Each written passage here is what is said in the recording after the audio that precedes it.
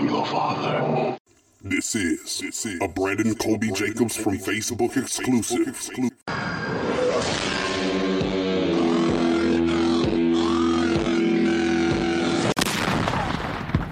And you'll see why 1984 won't be like 1984. Touche, my nigga. Touche.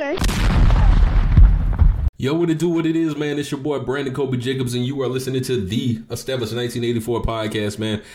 I always tell everybody, first and foremost, I want to thank you guys for continuing to be listeners, supporters of the podcast, and just taking in everything that has been going on from a content standpoint, man. As I always tell you, I'm excited about the things that we're doing, and I'm excited about the listenership and just the overall reception as a whole. Now, on this episode of the Established 1984 podcast, I have someone who I think maybe a lot of people don't know that we have such a great rapport. I have a good friend of mine. His name is Genedotcom. He is most notably known for being on the radio. He was on 92.7 The Beat, which became 93.3 The Beat. He is now on V101.5, operating on their on the station that is pretty much kind of doing like the old school hip hop now. So, and that's out of Jacksonville, Florida. And, you know, I'm excited to get a chance to talk to him because ultimately what he's going to talk about is his life experiences growing up in the 80s in the crack epidemic, in the crack era. He's going to talk a little bit about what it took for him to get on radio. And I really want those of you who are interested in getting into radio and in the music industry in general, just take an opportunity to really sit down and listen to somebody and listen to how his process was.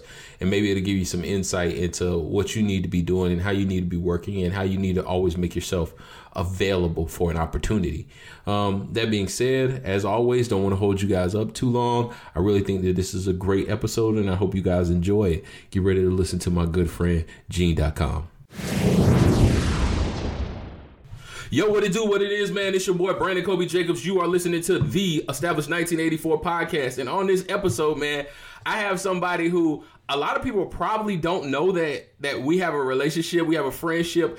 We've known each other, golly, at least going on 9 years now. What he probably doesn't know is that he's probably known me since I was a little boy. Because he's probably known me since I was a little boy because my sister used to date Big Bodie's little brother, Lil Bodie. So she's been, my sister was out and around in the industry. Her name is Carla Jacobs. So she also dated Cornell over on the north side who ran that barbershop. I have Genedotcom on the line. Gene, how are you, sir? What up? Man, we've been trying to get this set up for a minute, man. It's been a bit of a challenge logistically for us to kind of link up at the same time. We both have busy schedules. But how are you? Absolutely. I'm good, man. I'm glad we finally got a chance to connect, and I really like the movement that you created. I ain't gonna say I knew you since you was a little boy. I mean, you was still a young man. You wasn't a little boy. Fair enough. Still a young man. I mean, we both were. But yeah, what's good? And nothing, man. I just, like I said, I wanted to, like I was telling you offline, I mean, for my show, I try to get influencers, people who I respect and recognize in the industry, have had a major impact, and at the same time also have a story that people find to be valuable and can resonate, because there's a lot of young people that tend to listen to the podcast and kind of want some insight, because that's kind of what my podcast has mostly been about, is just kind of providing some insight from different perspectives of the industry. So I just want to chat with you a little bit. Now, I know you're a Jacksonville native. Can you talk a little bit about kind of growing up in Jacksonville back in the day and how it's different from then to now? Yeah, definitely. I think, I came up in the crack era, which is the 80s. I'm a 70s baby, but, you know, by the time 85 hit, I was 10 years old. So okay. I got a chance to see a whole lot as it related to the more urban areas of town. I grew up off of Moncrief, Royal Court, 26 in Moncrief, Simon Johnson Park. For those that are in the Jacksonville area and you know that area, then you know exactly what I'm talking about. And back then, I think it was a lot of things that emerged just from a culture standpoint. I mean, hip-hop had just gotten, kind of sprouted. Right. So, we were into the music, and then, breaking and, breakdancing. And, I remember Michael Jackson packing out the Gator Bowl for 3 nights. Oh, really? Michael Jackson came to Jacksonville? Oh, yeah, Michael Jackson was here. Oh, man, I didn't know that. I did not know that. Yeah, 1985. So, I'm 10 years old down at the Gator Bowl checking out the King of Pop. Wow, that's crazy. From an entertainment standpoint, you can't see Mike and not want to be a part of the business because, he was like bigger than life at the time. Right. So, growing up here, going through several mayors, going through different, economical issues and things that we've had, you've seen a whole lot, and we look at the crime now and how, these young people are not really taking life seriously. But at the end of the day, when I look back in that era of time, I mean, it was just as rough, if not rougher. Right, because you grew up, Henry Mann is around at that point, or had he already gone to prison at that point? Okay. Absolutely. No, Henry Mann is in that dispensation of time that I'm speaking of, too. Okay. And, he set the bar. Right. For being a successful dealer. Right. He did. Along with many others, in which, I'm not condoning or glorifying the lifestyle, but at the same time, I'm not knocking the hustle either. I mean, I had a father that, did what he needed to do. Right. In that same life. So, it is what it is. Right. Because a lot of people don't, I think a lot of people don't recognize kind of, the urban culture that takes place in the 70s and the 80s. There's a transition from like street gangs, like the Boomerang gangs and stuff like that, Esco Bold and guys that my dad knew because, my dad is from Logic. But okay. So guys like that, moving from those guys to the Henry Manns where they're bobbing and weaving through the city with those Suzuki trucks and all that kind of stuff like that, to kind of what was going on in Jacksonville, because it seems to be lost on a lot of people. They just, I don't know, I guess they thought that it was just some happy-go-lucky place in Jacksonville in the 80s and early 90s. Oh, no. There's a tall tale that's a true story, though, that, Miami, the reason why, Miami showed so much resentment back in the 80s to Jacksonville was because they didn't really think no other city in Florida was doing it like that. Right. Until they came up here and got a whiff of it. Right. So from that, it's been a long-standing, it's a mutual respect. Right. It's definitely a mutual respect. Like I hear it when cats go to prison, it's like Miami hang with Miami, Duval hang with Duval. And, if it's time to mix it up, you decide what line you're going to stand on. And that's it. Like a lot of people really didn't give Duval for lack of words, the respect back then. Right. But then when they really got a taste of it, I remember I moved to Orlando when I was early childhood, like 8th grade. Mm-hmm. I moved to Orlando because my stepfather was in the Navy. Right. And when I got there, I was a new kid. I was a new face. So they was like, well, hey, where you from? Yeah. And I told them I was from Jacksonville. Now, keep in mind, in Orlando, they got crime, too. Yeah. Like, it's not all Disney World, yeah. Yeah, it's not all Disney World. People was getting shot. You got areas of town, they was calling Beirut. Areas of town like that Mercy Drive, that Richmond Heights, which was known as Chilltown back in the day. I don't think they call it that no more. But those were some areas of town that was a reflection of what I saw here in my neighborhood. And so people were getting killed and shot on a daily basis. And when I told them I was from Jacksonville, what was funny, they looked at me and said, oh, man, it's rough up there. And I'm thinking, like, are you serious? Are you serious? Your man just got shot yesterday. Right. And relating that to now, when I look at these youngsters and how they're not attached to people like ourselves, that would be kind of OGs in it to filter it in. And they don't know. Like, if someone could really give them the game and show them what to do as someone showed us what to do, right. I think we could bridge some gaps. But the one thing I can say about the 80s, like if you was a drug dealers didn't really associate with kids. They weren't really trying to put kids on back then. Right. I remember one living right across the street from me. And, he taught me like about staying in school. He was like, listen, I don't want to ever see you at my house. You're not even allowed to stay in my yard. You know, he used to give me a couple of bucks, you know, make sure that I was still going to church and all of that good stuff. Right. Even though he was a part of the underworld. Right. But he just saw something in me that he didn't want me to be contaminated. And I don't see that this day and time. Right. I don't think it's no code. I think it's just, hey, you want to do this, go do it. Right. I mean, it's sort of all over the place now.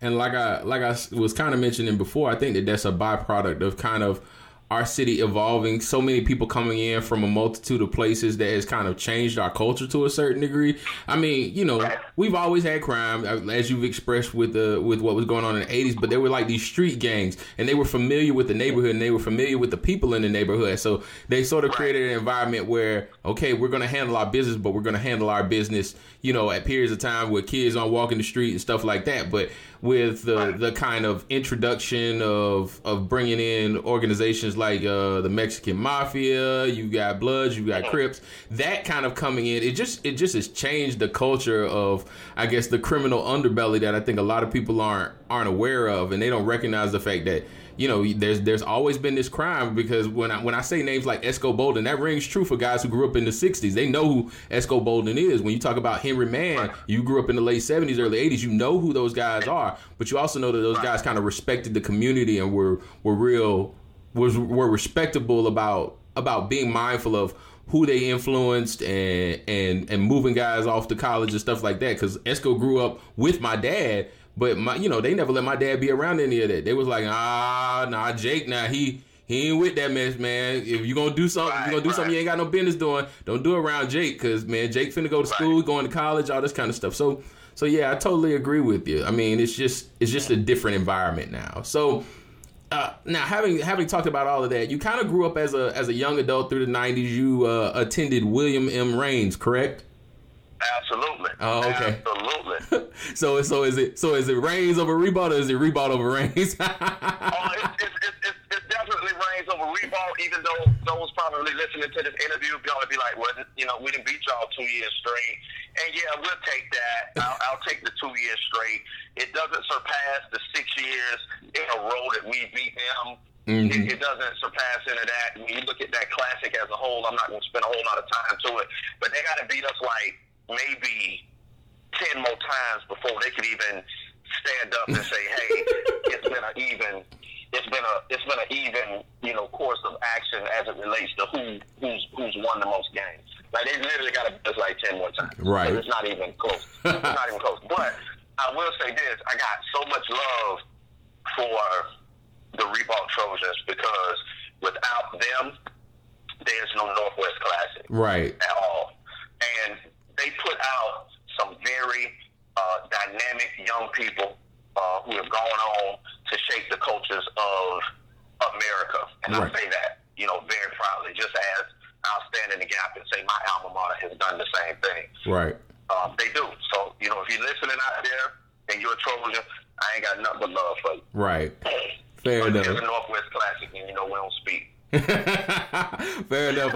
I'm a First Coast High School alumni, so I ain't got a dog in the fight. Man. Y'all came along a little later on. I think the first class was like 90. Right. Yep. So can you talk a little bit about the music scene in the 90s and what it was like back then?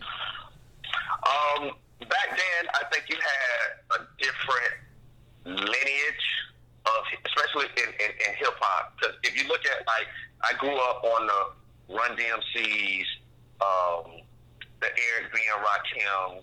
People, you think about Eric B and Rakim, but that was like 87 when they came out. Salt and Pepper, Kid and Play, all of them was at its heightened at that time. Then it was kind of like the changing of the guards came in when you got like Cool G Rap, Big Daddy Kane. You had, A Tribe Called Quest, and that whole movement that they had with the De La Souls or what have you. And then you just had cats coming from everywhere, but it was still the origin of up north. Right. And then you had UGK to come in the south, but things didn't really explode to them two cats from Atlanta took the south to another level. So when that transformation happened, I must say that I wasn't a huge fan of Southern hip-hop at the time. Really? I was not. Even though I'm born and raised, bred and fed right here. Yeah, the 95 South, 69 Boys, all that, yeah. Well, yeah, I mean, you know what? The funny thing is, with the bass music, they had their own lane. Right. So it was like, by default, you were going to be a fan of theirs. But, you know, a lot of us went to school together.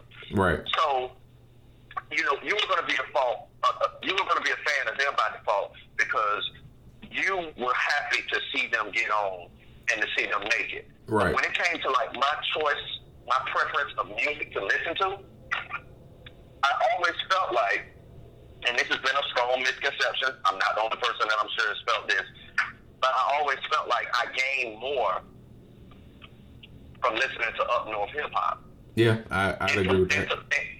Intellectually wise, they just spoke a little different to me.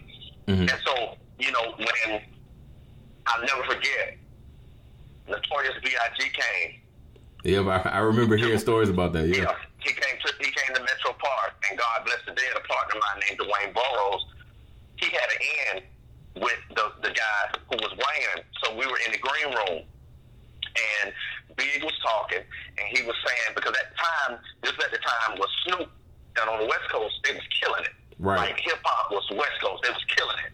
And Biggie looked at us, and he said, listen, I appreciate y'all's support, and this, that, and the third. He said, we're getting ready to bring New York back. I got a cat coming right up behind me. Be on the lookout for him. Sean Carter, Jay-Z. Okay. So the only Jay-Z I remember was the Hawaiian Sophie Jay-Z. So I was like, well, he only had like 2 lines in that song. Right. So he raps. He's like, he's cold-blooded. So when Reasonable Doubts came out, I went to Big Al's. Mm-hmm. Big Al's was a record store in Gateway at the time. Right. When Gateway was popping. People don't remember that. Right. And it was, I mean, you know, it was, at the time, we didn't really see what was actually happening with Gateway. It was kind of, because that was like 95, 96. So it was kind of tearing down. But the album, the record store was still available. Right. So I went in, because it wasn't far from the crib, grabbed the Jay-Z Reasonable Doubts tape, and I remember bringing it back. I was listening to it, and I was, you know, running up and down the neighborhood with it, like, yo, y'all need to go and get this. This the new guy. This is gonna be the one. Right. And he was like, man, if you don't get that, you know, that New York stuff up out of here, we don't understand that. You know, we listening to UG. They was listening to UGK. They was listening to Tila. They was listening to a whole lot of Southern things that were coming out. Mm-hmm. You know, being sprouted from the South, right? Too. And you know, shout out to Big Rankins and that Cool Runners movement, because they fed us a lot of music in the '90s. Probably exposed us to a whole lot of stuff that we might not have gotten right offhand. Right. Because you know, at the time, Jacksonville was pretty slow with gaining some of the music, because the radio station, you know, it's programmed to, you know, based upon research and what records work in certain regions and what don't, and this, that, and the third. It's like the science and the arts that they call it. Right. So the radio station just wasn't flooding, you know, then with new music like that. But they couldn't understand why I was so attached to that music. But it was because it just resonated with me and the way that I thought it was fly. So, you know, I'm a big, you know, Boot Camp Click fan, you know, from Smith & Wesson, Buckshot, right, to, you know, then the leaders of the new school showed up with some stuff. I was just all over the place. Right. Okay. And they used to think I was green. You know, you was green in the neighborhood if that's what you like. Right. But that's just what I like. Right. Now when I look back at it, I appreciate it so much, because when I look at what the product is now, I don't understand it. And I remember listening to, now I'm a huge Outkast fan. Right. Period, point blank. I mean, who isn't? Yeah. Yeah, who isn't? But I remember when Fife died, and I was watching Andre 3000 speak at like his memorial, mm-hmm, and he was talking about how when he talked to Q-Tip, and Q-Tip said when they first came out, he realized that the music was changing. Right. And he said, coincidentally, that's how I feel now. When I look at Young Thug, when I look at Wayne, when I look at these people that are coming up, he's like, man, I can't keep up with that. Right. You know, it's always a changing of gods, but the beautiful part of this culture and this music that we love so much is, you think about when you were coming up and the music you listened to, right, that you like to listen to, your parents couldn't relate to it. Right. My mama couldn't relate to rap. My daddy can't stand it. It does not, you know, if it ain't the Isley Brothers, if it ain't, you know, Bobby Womack, if it's not the Shy Lights, if it ain't the Stylistics, the things that shape their life experiences, because music is very much so sort of this background that kind of shapes memories in your life. Like, you know where you were when you heard that song, you fell in love with your girlfriend, or you know what I'm saying, right? Exactly. Stuff like that. Those songs kind of shape your life experiences. I got you. Exactly. And so that's how we are now. And, you know, I have a son, you know, he's 22 years old. The music he listens to is not necessarily the favorable music that I listen to. I can catch some of it. Right. You know, but I can't do that. You know, I can't get into it. Right. You're not a 21 Savage guy. I got you. I'm not that guy. And then, you know, I have a 14-year-old. She's into all that stuff. I can't get into that. Right. I don't know what. I can't keep up. Right.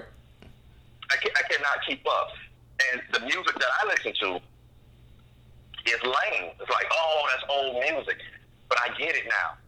Because when I was 14, I used to tell my mama the same thing. Right.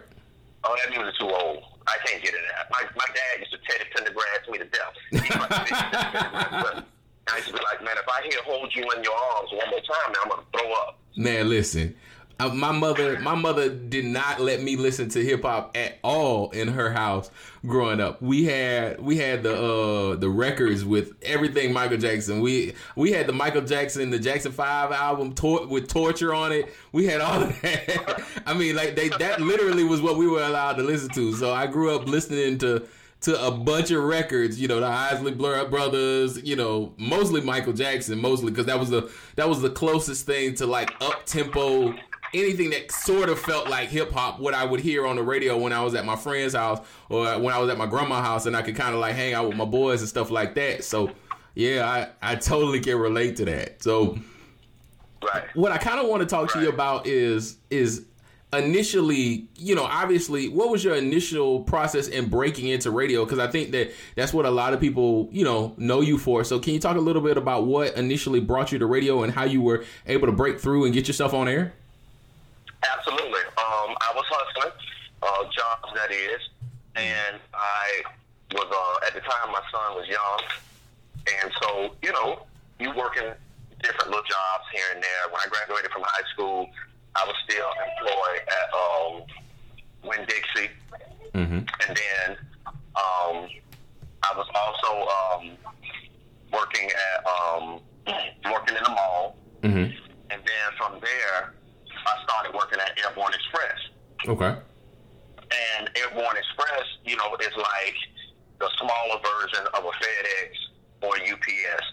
So, you know, you just imagine like, you know, a group of like maybe 60, 70 drivers in a hub every day, moving freight, you know, going from place to place, you know, delivering. Right.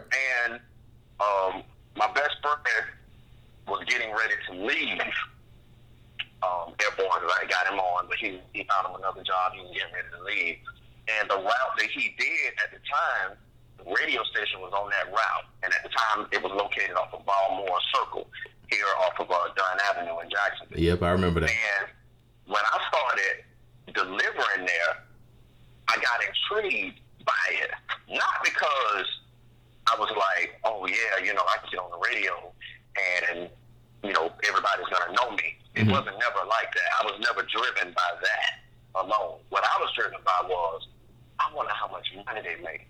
Because anything that can help me get ahead and take care of my kid, I'm like, I'm with it. Right. So one day while I was on the route, I bumped into Chill Will. Chill Will. Okay. Yep, bumped into him, and I had heard the voice.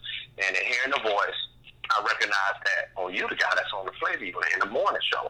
So right there in that moment in the lobby, I pitched him an idea. And the idea was, you know what? I drive for Airborne Express. You guys don't really have a correspondent to tell you about like traffic or what's going on and things like that. So why don't you just let me be your man on the street? He's like, cool. What time do you deliver here normally? I said, I'm normally here about 9, between 9:20 and 9:30. He says, is that on a regular basis? I'm like, yeah, y'all generally have a package every day. Right. Coming, so I'm gonna come. So he's like, all right, cool. When you come in, we'll go to break and we'll put you on the air. Now, at that time, I'm not thinking anything outside of what I'm gonna do.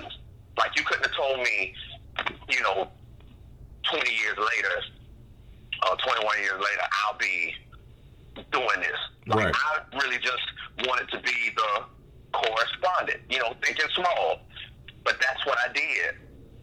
And then it stuck. And then from that, I became a placement in the morning show. And then from there, they hired me in promotions. Okay. In which you've done that before. And then from promotions, I then just scored the air shifts. And the rest is history. Okay. Wow. It's amazing how just about everybody, and this is a point I think is important to kind of address with a lot of young people who may be listening, who don't recognize, they think that the jump to straight on air is kind of instantaneous. The one thing that they have to understand is your path may be unique. Your path to radio may be through sales. Your path to radio may be through, the promotions department. So you can don't ever turn down an opportunity because you have no idea where it's going to lead you to. But I guess we'll kind of talk about that a little bit more later. But, even taking on from a promotion standpoint, being a promotions director for a station that isn't necessarily a part of the demographic that you want to necessarily work in. You may want to be on 93.3, but you may have to go to the country station and work in promotions. And be mindful of how all of those things kind of tie in together, and the experiences can be very similar, and learn something and grow from that experience that can make you better for when that opportunity to be on that urban station might come. So just something for some of the young people to kind of think about. Now, I grew up with your voice kind of in my ear, as a young person listening to then 92.7 The Beat, and you with people like my mentor, and a lot of people who know me personally know that this person is, my first mentor, the person who literally sent me to Tallahassee in 2004 and connected me with Blazing 102.3, Roden Baker. Does that name sound familiar? Wait, say it again? Roden Baker, a.k.a. Rody Roden. Yes. It does sound familiar. He was there during my beginning. Right.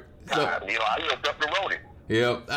So Rody, you and Rody were kind of the voices that I kind of grew up with. What took place ultimately over that period of time as you were doing your thing on air, and then one day I just noticed that you were kind of gone. I don't exactly remember when that transition took place, but can you talk about a little bit of what your experience was like on air over that period of time, some of the positives that you gained from that, and then ultimately what happened to take you off of the radio? All right, so here's the story.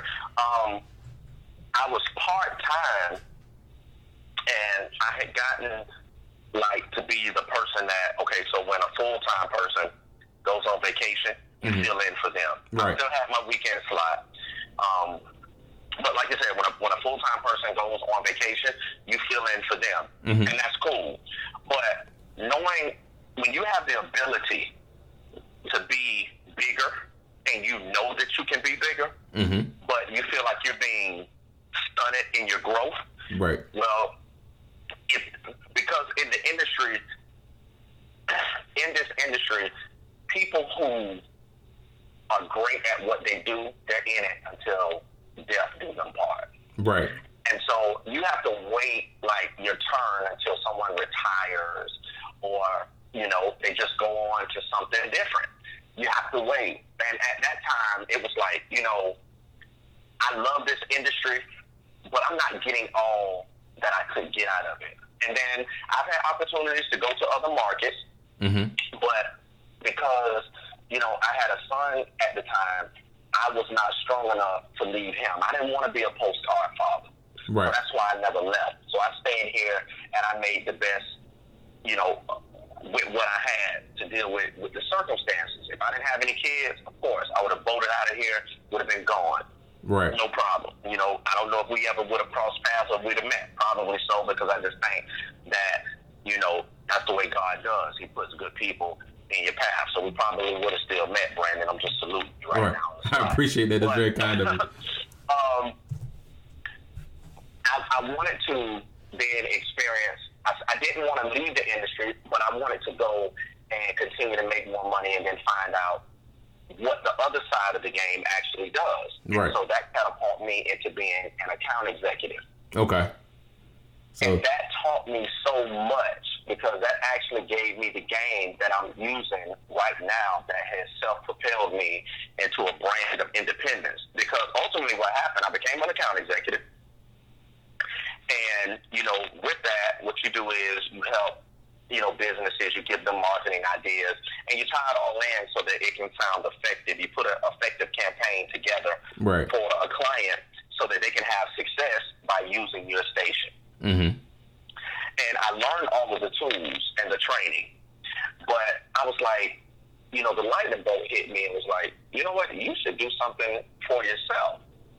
So I had the idea, you know what I'm going to do? I'm going to create a fragrance. And that is what I did. I created a fragrance. It's called Dottie. And it's a women's fragrance, a perfume, and they loved it. Right. And, you know, it's still available. But what happened was, during that process, because the news took off with it, and the newspaper did as well, Clear Channel at the time and the powers that be looked at it as a conflict of interest. So they asked me to resign, in which, you know, I wasn't going to do that because I didn't really feel like it was a conflict of interest. Right. So they fired me. Oh, wow. And, yeah, they fired me. So that was back in 2010. Okay. So simultaneously with what I was doing, I didn't realize that I was shaping my brand to be what it is now by going through the hardships. Like, you know, it was tough, but I never felt like, oh, I'm going to give up. I didn't feel like, oh, you know what, this is not for me, and I'll just go take a 9 to 5. I never, not once, felt like that. Right. I kept pushing. I started hosting different things around town, and it just shaped up to that was another notch in the belt. Right. 4 years later, I was asked to come back to get on air. At the time, it was Today's R&B and Back in the Day Jams. That was the format. I didn't even see this new format coming that we've been, you know, existing in for a year now, a year and a half.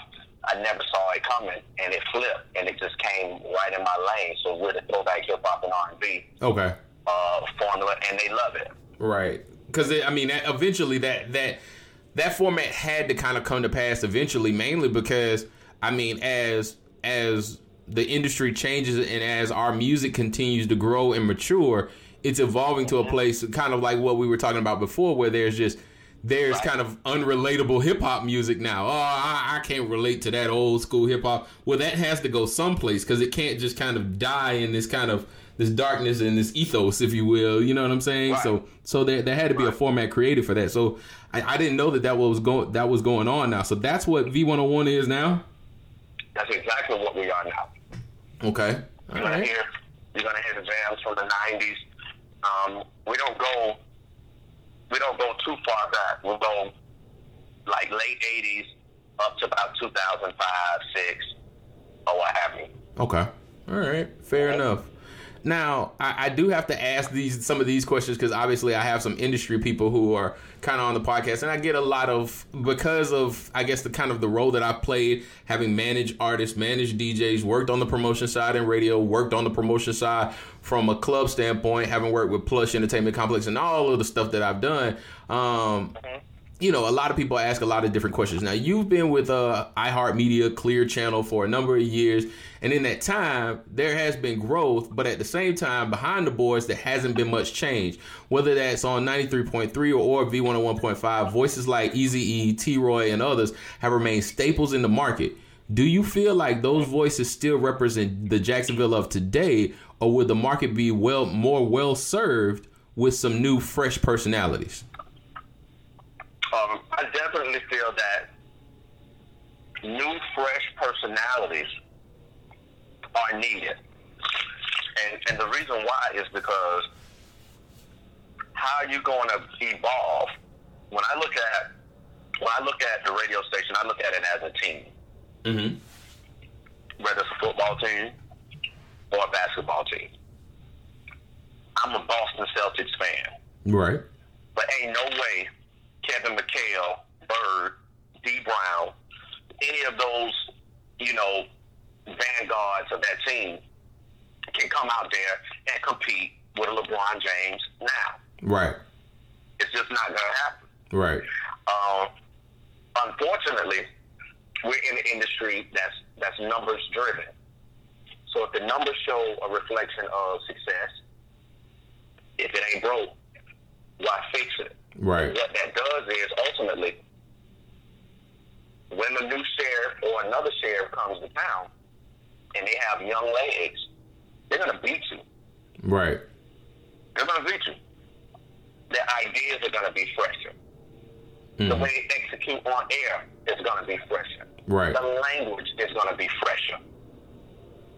Everything. I mean, it's just like, you got to have it. I remember when, when you're in the 8th grade, you're the big dog on campus at a middle school. Right. But then when you go to 9th grade, you're the small person.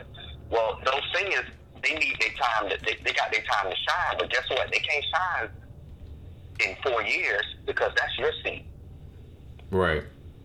So I think it's been the gift and the curse. I think because we've won and have been winning for years, that's the complacency. Right. That we fall in. Right. So it's like, well, for a while, I mean, we were the only game in town. Right. That new station, what is it? Is it Power 106? Is that what it is? Say it again? Is that new station, the opposing station is what, Power 106? Is that what it is? Yeah, okay. That's what it is. Okay. But, although they have fresh voices and fresh talent, they don't necessarily have the reach. Right. So, we still remain the dominative in the market because of that. Right. And that's not to take anything away from the talent that we have. I think that everybody is great at what they do. I'm just asking the question. It's always room for newness. Right. Always. And I think that unfortunately in my situation, I interned there in 2008, and I think I just kind of came in a time where they really weren't looking to do anything like that. And I mean, I can't knock anybody. Shout out to Eazy and shout out to T-Roy. T-Roy and I started a local night at the University of North Florida that ended up being very successful. So shout out to him. I mean, a lot of people, don't always necessarily have the greatest experience with T-Roy because he has a very unique personality. Sometimes he can rub people the wrong way, but I can't speak anything but positively about him, about, the time that we got to work together. And he put me on air, he put me and 3 other young ladies on the air. We were on weekly. He called us the cool kids and stuff like that. So we got an opportunity to be on air and kind of experience that. And I got to be on air with Doom and with Eazy because, I didn't like to go home. I post up at the radio station and go to sleep before I had to be to the club at night, stuff like that. So, but right. I mean, there's positivity there as far as those guys as influencers. But at the same time, I think what a lot of people don't understand is to your point that it is kind of ratings driven, and sometimes it takes a minute for a new fresh personality to kind of drive their way into the market and really create an impact. And in doing so, you've still got this guy, this familiar voice out there that is just is still doing numbers while you're trying to kind of build your market and establish your place in the marketplace. And sometimes it doesn't necessarily maybe reflect, how the underbelly of the community is really feeling about you. But yeah, I could totally feel that. So do you feel like there are enough young black faces working in non-college intern roles in the company? And if not, do you think there should be more? Yeah, I do see that happening. And to be honest with you, because of how technology is so advanced, you could literally be an intern building your own resume on site. Right. Like, you really could. Do I think that it should be more? I mean, I believe in equality, no matter what color. Whoever can do the job. Right. Most individuals who are interested in getting in radio, they literally want to be on the radio. Right. That's what fascinates them. That's what excitement. That excites them. But it's not just about turning the mic on and talking. Right. 100%. It's mechanics to it. Right. It's a flow. And believe it or not, when you cut that microphone on, it'll grow you up. Oh, I know. You cut that microphone on, it'll grow up. Okay, so you want to do this? Go ahead. Cut it on. Let me see you walk with it. Oh, that dead air. Exactly. You suddenly realize you don't have that much to say. Right. When you know that there's thousands of people that are listening to you. Right. And you start thinking about what people are going to say about the things that you say.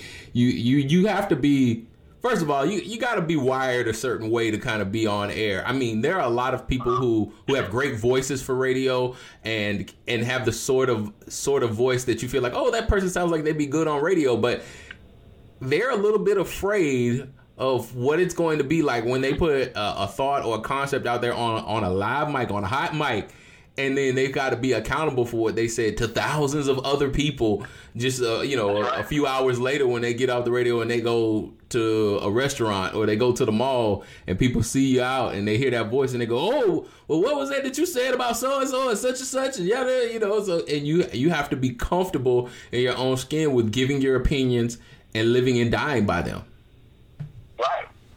So. Right. It'll make you or it will break you. Right. And you have to decide, which line you're going to stand on when there's so many social issues that are happening when you talk about even just, with the past election and, who's our president-elect. There's a whole lot to be said right now. Right. And, with radio, we were taught a long time ago not to put out your political views on the air because, sometimes that could, incite different things. And you don't want to be responsible for, people getting hurt. Right. But there's some things that you just have to stand on. You just have to stand up for. And you have to say it. Right. You just have to. And you have to say, hey, this is not, the views. This is not the views of the company. This is me saying, and put the disclaimer on here. This is how I personally feel. And you don't have to feel this way, but I need to get this off my chest. Right. That's some of the best radio, too. It is. It is. Now, from a local artist perspective, I've got to go here because I do have, shout out to Soars, shout out to Shout Out. You got people like Belize, Traffic. A lot of guys that I'm friends with and I've worked with in the industry. From a local artist perspective, there's always been pushback from that community that the station does not support their own, like the Jacksonville artists. Do you think that's true or false, and why or why not? And if you don't want to say G Wiz's name, then you don't have to. Well, at the end of the day, the program director does have the say so, and what happens is people confuse the record business with radio business. And what I like to do is give just a quick Go right ahead. All right. The radio is the cherry on top. It's the final frontier. It is the last piece that is brought in to help sustain you as an artist, whether you're singing, rapping, whatever you're doing. Right. You have to first do some groundwork. That's first. Right. And what I mean by that is, it doesn't matter if you're major or you're independent. If you're a major, that's what the A&Rs are for. That's what these different record reps are for. Right. But at first, before we could even go to the radio, we got to see who really feels it. If you was a chef and you wanted everybody to know you was a chef, and you wanted to display what you can do, it would probably be smart to get you a small focus group, tell them to come with an appetite. You're going to prepare some small dishes for maybe a group of 8 to 10 people. Right. Different ages, different social, right. Backgrounds, that sort of thing, so you can get a wide range of how people felt about your food. But that's what you want to do with your record. And that test ground, once you've developed the material, you decide who you're talking to or what's going to be your group. Mm-hmm. You need to get it in front of them. Then once you do that, then get with these DJs. And then once you get with the DJs, then, and here's another commodity that we didn't have back in the early 90s. We didn't have social media. There was no YouTube. There were none of these platforms where your music can be heard independently on its own. Right. So now you even have that, where you can develop a following, which brings you numbers. Right. Which brings you a conversation or some ammunition to go with. When you step to a program director or a record rep who can go in and represent you, right. When you do those things, then that's when you can actually have a conversation. And then here's another thing too. By this market being the way that it is, like a follow me market, because we're not dictators. Right. We're dictated too. But does it have to be that way though? Brandon, it shouldn't be that way. However, we're programmed to be that way. And the reason why we're programmed to be that way, look at everything that filters in here outside of radio. For a long time, for years, BET told us how to dress. Mm-hmm. It told us what was hot. MTV did the same thing. Mm-hmm. We don't have, there isn't many frontier tastemakers that create things outside of things that have already been done. Right. It's like whoever's hot, and I'm not speaking for all artists at all. I think everybody has somewhat of a unique style, but the majority, okay, Future is hot. So my next record has to sound like that because that's what is being played right now. That's what people are gravitating to. And I feel you. I feel you on that point, but I just kind of want to interject because there's something that I'm thinking about when you kind of bring up a lot of those points, which all of that stuff is valid. So can you kind of explain to me how, if all of those things are true, you have an artist like, for example, I'm gonna use two as an example, Young Cash and Young Trap, who have established legitimate followings. Fair to say that they're successful artists in their own right.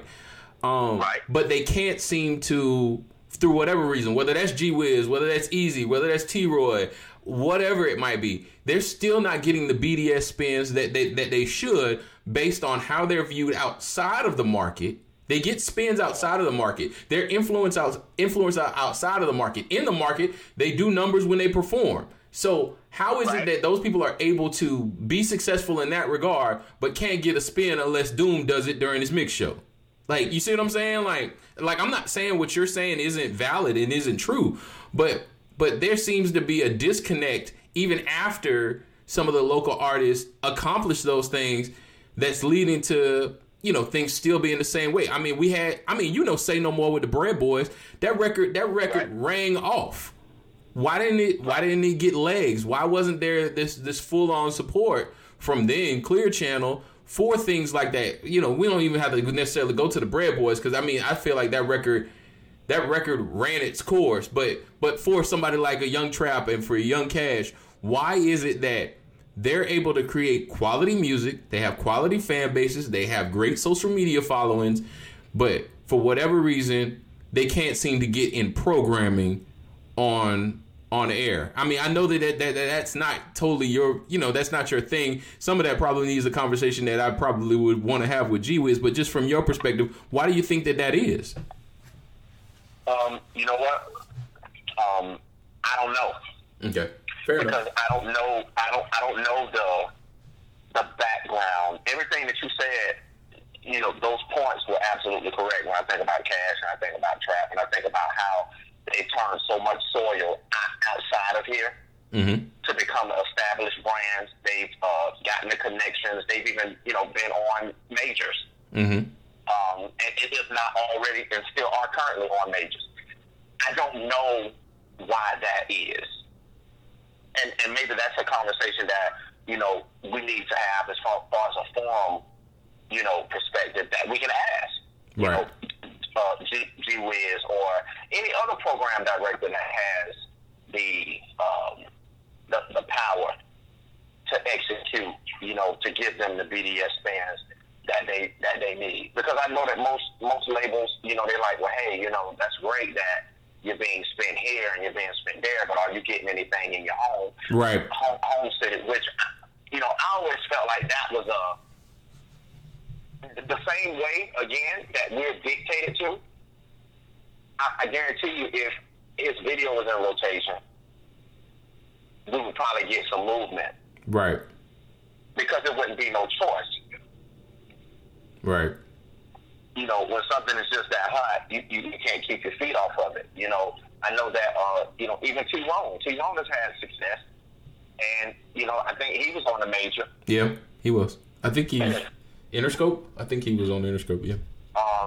Yeah, with whatever Birdman, because Birdman had him on the label for a while. Mm-hmm. Okay. Now, yeah, young one. Can you talk a little bit about your role in the city now? I mean, you're doing a variety of things, but can you talk a little bit about some of those things that you're doing, your current role in the city, and how's life for you now? Well, my current role right now is I'm definitely trying to stay with the youth as it relates to teaching them about creating brands of their own, how to keep them as polished as they possibly can. I teach them about entrepreneurship. In addition to that, I go into the schools and I want to, you know, I'm a literacy advocate because, believe it or not, a lot of our kids, they can say cuss words, but if you write a cuss word down on a piece of paper, they won't be able to read it to you. Right.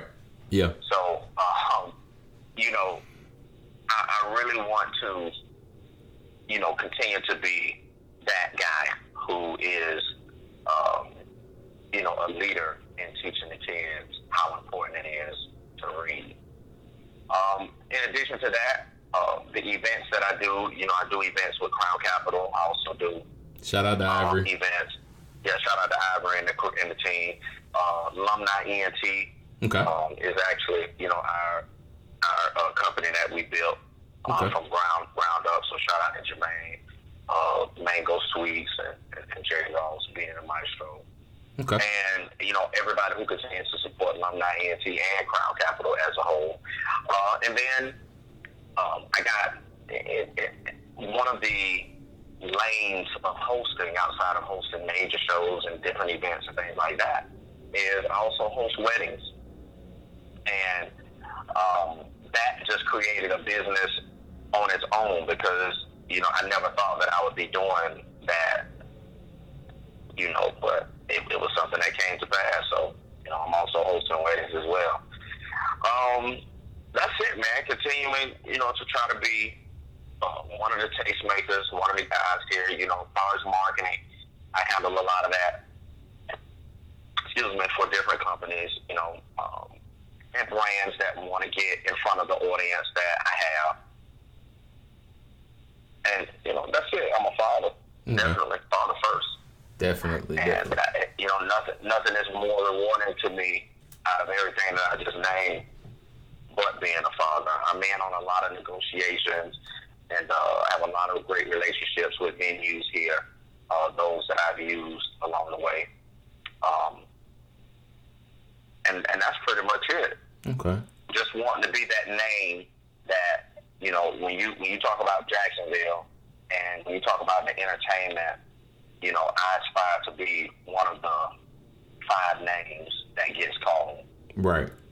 Mm-hmm. And I think that in a lot of ways, based on the amount of work that you put in and the time that you've been in the industry, I think that you are one of those names. I think that you are very much so one of those guys that for those of us who have been in the industry, we already knew we were already hip to what Genedot.com was. I mean, so it wasn't something that was lost on us. But I mean, I can honestly say that just because I'm kind of more of an outsider now, I'm just now getting my feet wet back in the industry and things like that.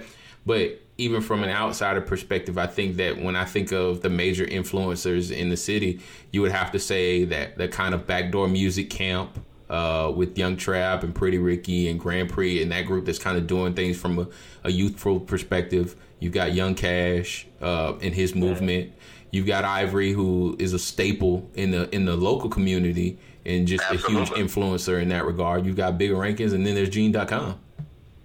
Mm-hmm. I honestly feel that way. So, I mean, Gene, I want to thank you for getting on the show, man. I mean, there's so much more that we could delve into, and I'm sure we'll get another opportunity to sit down and chat. Now, before I let you go, I always kind of close with a couple of questions, and my first one before we go is, if you could go back in time and change any one thing about your life, what would you change and why? If I could go back in time and change one thing about my life, I probably would have went on ahead and went to FAM and got my degree. That's the one thing that, I regret not doing. However, I became a young father, which gave me responsibility.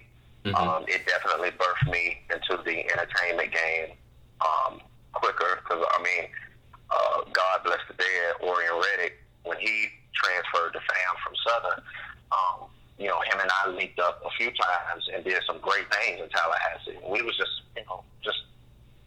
throwing darts at a board. We didn't really know the concepts. Like, back then, glossy flyers was like the new thing. Right. I remember the first time we even gave out a flyer and it had gloss on it. Now you give out a glossy flyer like you're a dinosaur, like big deal. Right. So if I could change one thing about that, that's what I would do. Okay. Hands down. Favorite album all time and favorite DJ. If you can get one DJ for that last great party, who would it be? So favorite album and favorite DJ. Favorite album of all time, Tribe Called Quest, Midnight Marauders. Okay. Of all time, favorite album. Okay. And that DJ, favorite DJ, if I was going to do a party. Mm-hmm. Oh, wow. Give me DJ Jazzy Jeff. Okay, fair enough. And of course, that last question before we close, I always ask this. If all of this stuff ended today, how would you want your family, friends, and fans to remember you, and what would you want them to say about you? I would want them to say that I was a giver. I was definitely all about advancing humanity and party away. Fair enough, man. I enjoy a good party. I enjoy throwing good parties. man, party away. Definitely, man. Well, once again, Gene, I want to thank you for getting on the show, man. For those of you who want to get in contact with me, you can hit me up on the email at BrandonKolbyJacobs@gmail.com. You can hit me up on Instagram at BrandonKolbyJacobs, or you can hit me up on Snapchat at BKJEST1984. My name is Brandon Kolby Jacobs. You've been listening to Genedot.com, and you've been listening to the Established 1984 podcast. Take care. And so there you have it, man. You got an opportunity to listen to me and Gene talk a little bit. We talked about a variety of topics.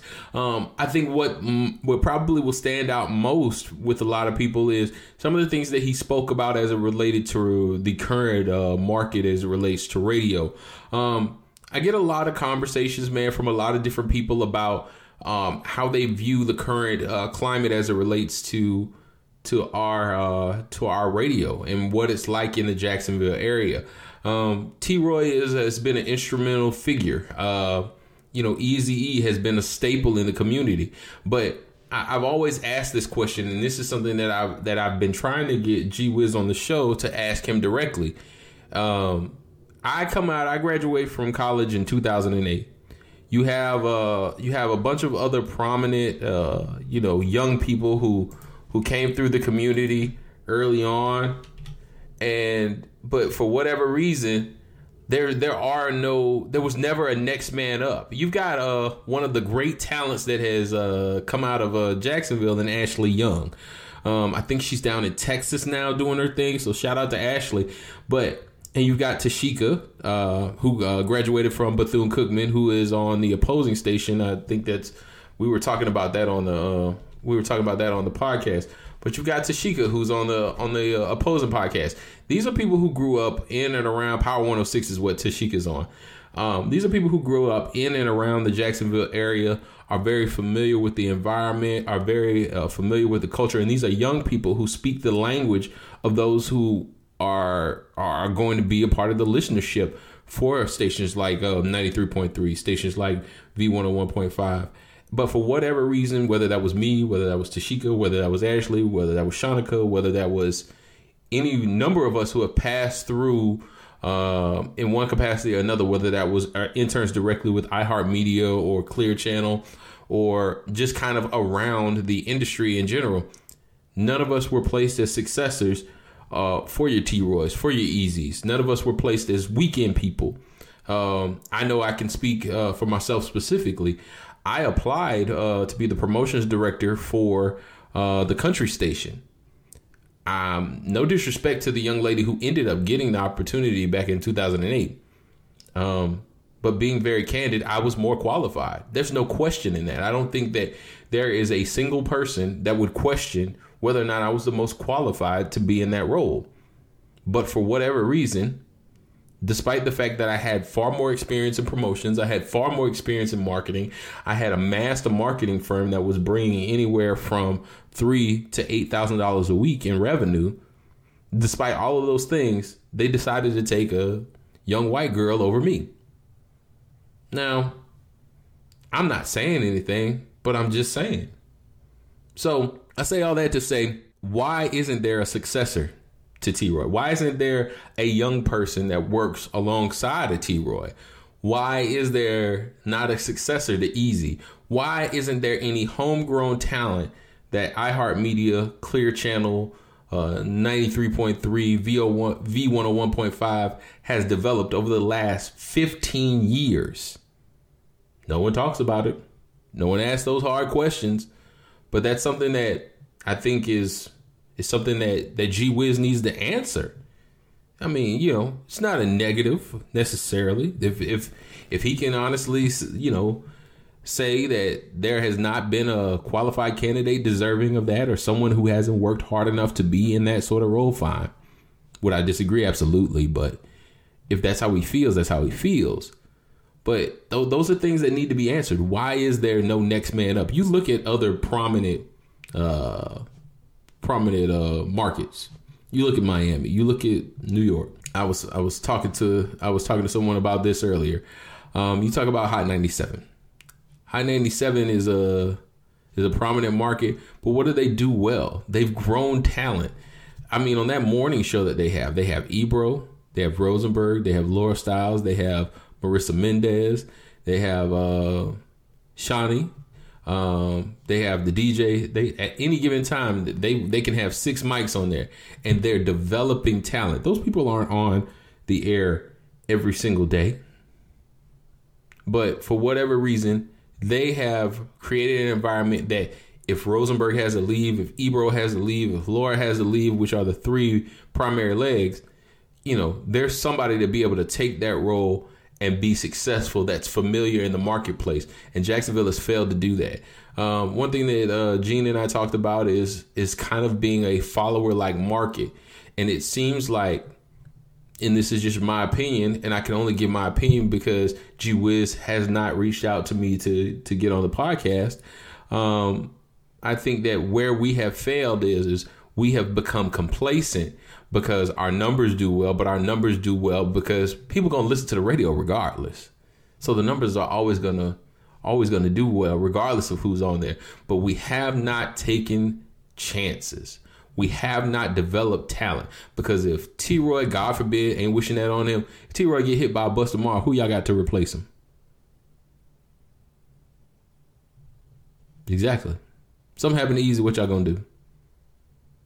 Something happened to Doom, who gonna be the next Big Show DJ? So I think that it is important that you continue to develop talent in lieu of, you know, finding a diamond in the rough that maybe needs to take over a role. Or if something happens, having somebody that is familiar, that where you don't see a drop in ratings at all. Power 106 is doing some amazing work over there because they have fresh voices. Voices that speak to the young people of today. And if 93.3, if iHeartMedia doesn't get on board with that in the Jacksonville market, they are going to do themselves a disservice, and they are going to look up and be behind. It's just a reality. So once again, I want to thank Gene for his willingness to be candid, for just providing some game to a lot of people who aren't aware. And anybody listening to this, please feel free to tag G Wiz. G Wiz know I want to talk to him. G Wiz know we got a whole lot that we could talk about. I got 12 years worth of questions that I'm ready to fire off. But you know, who knows? Maybe G Wiz don't feel like I'm important or influential enough to have a conversation with. And that's fine. But doesn't mean I'm going to not keep pushing for that opportunity to be able to sit down with, you know, whether that be from a positive or negative standpoint, one of the most influential people in our industry in Jacksonville. So once again, guys, I want to thank you guys for your continued love and support. As I always tell you, if you're looking to get in contact with me, if you want to get on the show, if there's a topic that you want me to discuss, anything like that, you can hit me up on the email at BrandonKolbyJacobs at gmail.com. You can hit me up on Instagram at BrandonKolbyJacobs. You can hit me up on Snapchat at BKJEST1984. Shout out to all the UNF Osprey, man. February 10th through the 12th, we will be having the first ever UNF Black Alumni Weekend. Shout out to everybody on the committee. You know, they've done great work. Shout out to Ike, man. I appreciate everything that you've done. From Alpha Fraternity Incorporated. He's done some amazing work behind the scenes, helping get this thing to where it needs to be. If you're interested in registering for the first ever UNF Black Alumni Weekend, you can go to UNFBlackAlumniWeekend.com. You can email them at UNFBlackAlumniWeekend@gmail.com. They have an Instagram at UNF Black Alumni Weekend. You know, you can hit them up on all those platforms, get in contact with them. And there actually is a page that is set up now where you can go straight from Facebook. All you got to type in is UNF Black Alumni Weekend. It'll come right up, and you can click the sign up button there and you can register from there. So it is so easy, so simple. I think registration runs until February 3rd. So get registered, man. Come out, support. There's a variety of events that are on the website that you can check out. If clubbing isn't your thing, shout out to Ivory Orr. We'll be doing club nights with him on Friday and Saturday. If clubbing isn't your thing, there's a happy hour that you can attend. If happy hours and clubs aren't your thing, come out Saturday to the cookout, man. We're going to have a tailgate at UNF. It should be a good time celebrating homecoming, and just kind of all of the minority black and brown alumni will all be congregated in one place in fellowship and love. And I'm excited to be a part of that. And I'm looking forward to seeing all 104 of the folks who have registered thus far out there doing that thing. Music will be by Backdoor Music Group. So we're very excited about everything that's going on. There's a lot of stuff going on in the city of Jacksonville, man. Keep your ears to the streets. Once again, my name is BrandonKolbyJacobs, and you are listening to the Established 1984 podcast.